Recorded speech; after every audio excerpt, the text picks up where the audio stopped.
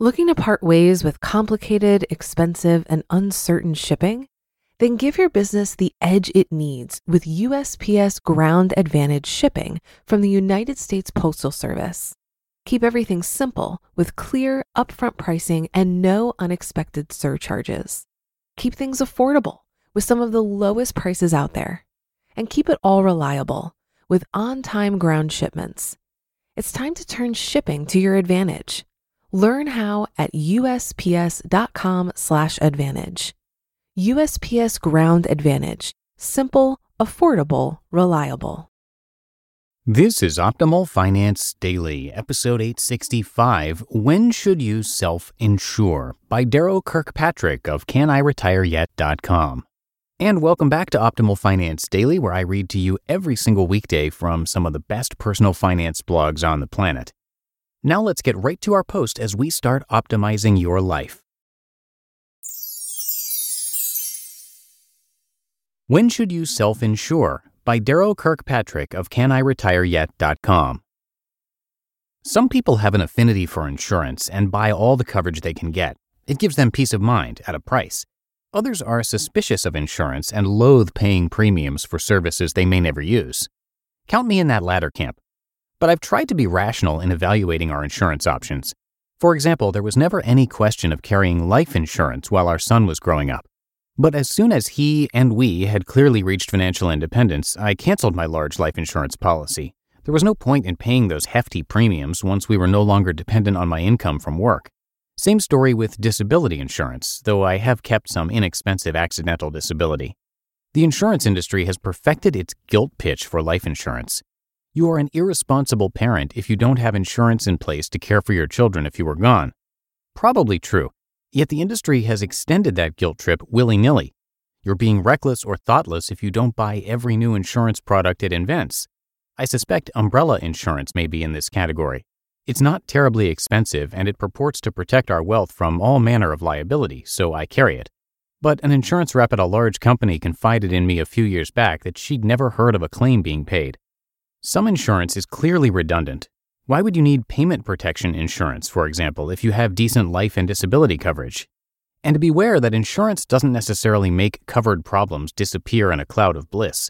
You still have paperwork, deductibles, co-pays, co-insurance, and time limits to contend with. And that assumes the insurance company accepts your claims.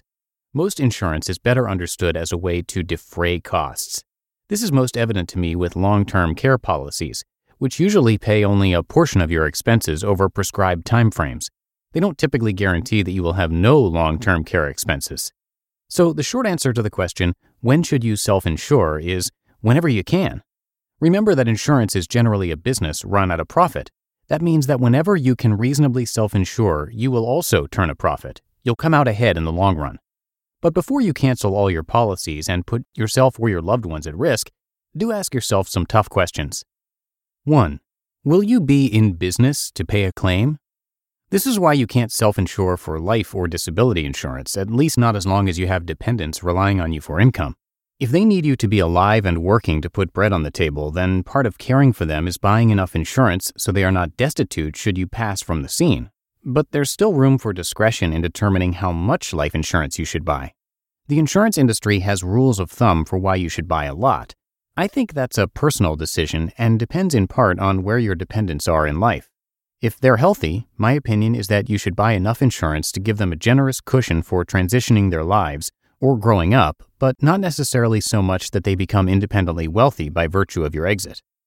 2, it's not enough just to be in business, in other words, alive. Could you afford to pay a claim from your liquid assets? You've got to have the cash flow to make good without taking losses elsewhere. That's why most people can't self-insure their home, even though the chances of losing a home to house fire are minuscule, or healthcare. However, you can crank up those deductibles, and you might be able to insure your auto in some cases. Auto liability is required by law, so you don't have to consider that option, but dropping auto collision coverage can be viable. To do that, you must keep $5,000 to $10,000 to $15,000 or whatever you think you'd need to pick up some reliable used transportation on short notice, available in an insured savings account or low volatility investment. And I guess that's where most people get cold feet and decide to pay an insurance premium instead. It's a lot of cash to part with all at once. Just be advised you're effectively making the same payment over time via an insurance premium, which brings us to the next question. 3. How likely is a claim? Insurance companies have the data and the business volume to answer that question very precisely, and that's why they can run highly profitable businesses under conditions where we, as individuals, cannot. Still, there are situations where we have pretty good data, possibly even an edge over the insurance company. You know your family health history. You know the individuals in your family and how they behave. For example, after my son had been driving a few years, I dropped the collision coverage on his 12-year-old vehicle. I knew he was an excellent driver, and a quick back-of-the-envelope calculation told me that it just wasn't worth the premium we were paying to insure the current salvage value of that vehicle, given the low probability of an accident. We could self-insure. How does that math work? Well, here's a simple formula I learned for evaluating probabilistic problems in engineering school. Premium equals loss times probability.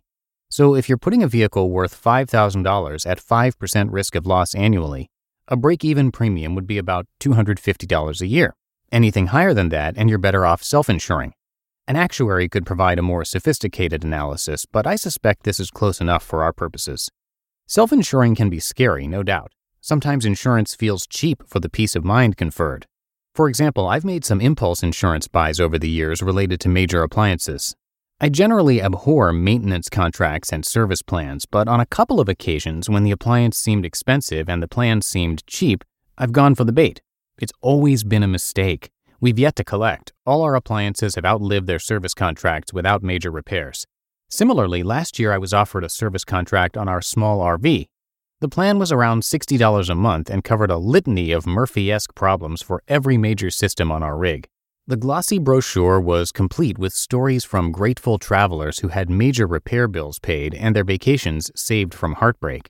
I nearly took the bait again, but then I looked at the hefty deductible and the low probability of most of the failures and realized I'd make a profit if I self-insured. At this point, I've already saved more than $800 by not buying that policy, enough to pay for the first major repair should it materialize.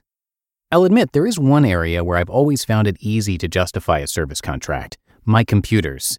Access to a functioning computer has been critical to my livelihood ever since the start of my career.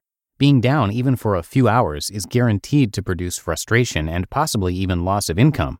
I've never had a problem paying a few $100s annually to avoid that. Since computers were my profession, I had a good feel for the costs and benefits, and I've exercised those computer service contracts a number of times over the years. Insuring my computers is essentially a business decision.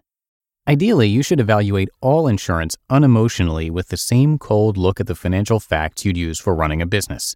Neutralize the sales pitch, ask yourself the tough questions, and make a rational choice.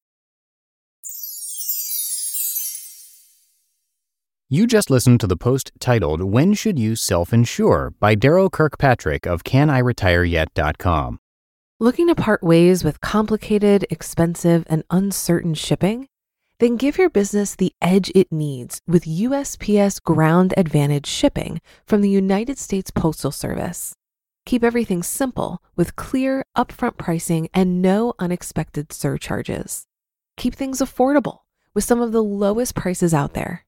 And keep it all reliable with on-time ground shipments. It's time to turn shipping to your advantage. Learn how at USPS.com/advantage.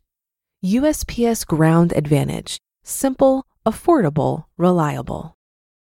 If you've been using Mint to manage your finances, I've got some bad news. Mint is shutting down. But now for the good news. There's a better alternative. Our sponsor, Monarch Money. Mint users are turning to Monarch Money and loving it. Maybe you're saving for a down payment, a wedding, a dream vacation, your kids' college. I've found that Monarch makes it so easy to help you reach your financial goals, whatever they are. I definitely wouldn't be able to allocate my finances or plan as clearly without help from Monarch. In fact, Monarch is the top-rated all-in-one personal finance app. It gives you a comprehensive view of all of your accounts, investments, transactions, and more. Create custom budgets, set goals, and collaborate with your partner. And now get an extended 30-day free trial when you go to monarchmoney.com/OFD. After trying out Monarch for myself, I understand why it's the top-rated personal finance app. And right now, get an extended 30-day free trial when you go to monarchmoney.com/OFD. That's MONARCHMONEY getprotection.com/OFD for your extended 30-day free trial. And that's it for today. Thank you so much for listening and have a great start to your weekend. I will see you right back here on Monday, where your optimal life awaits.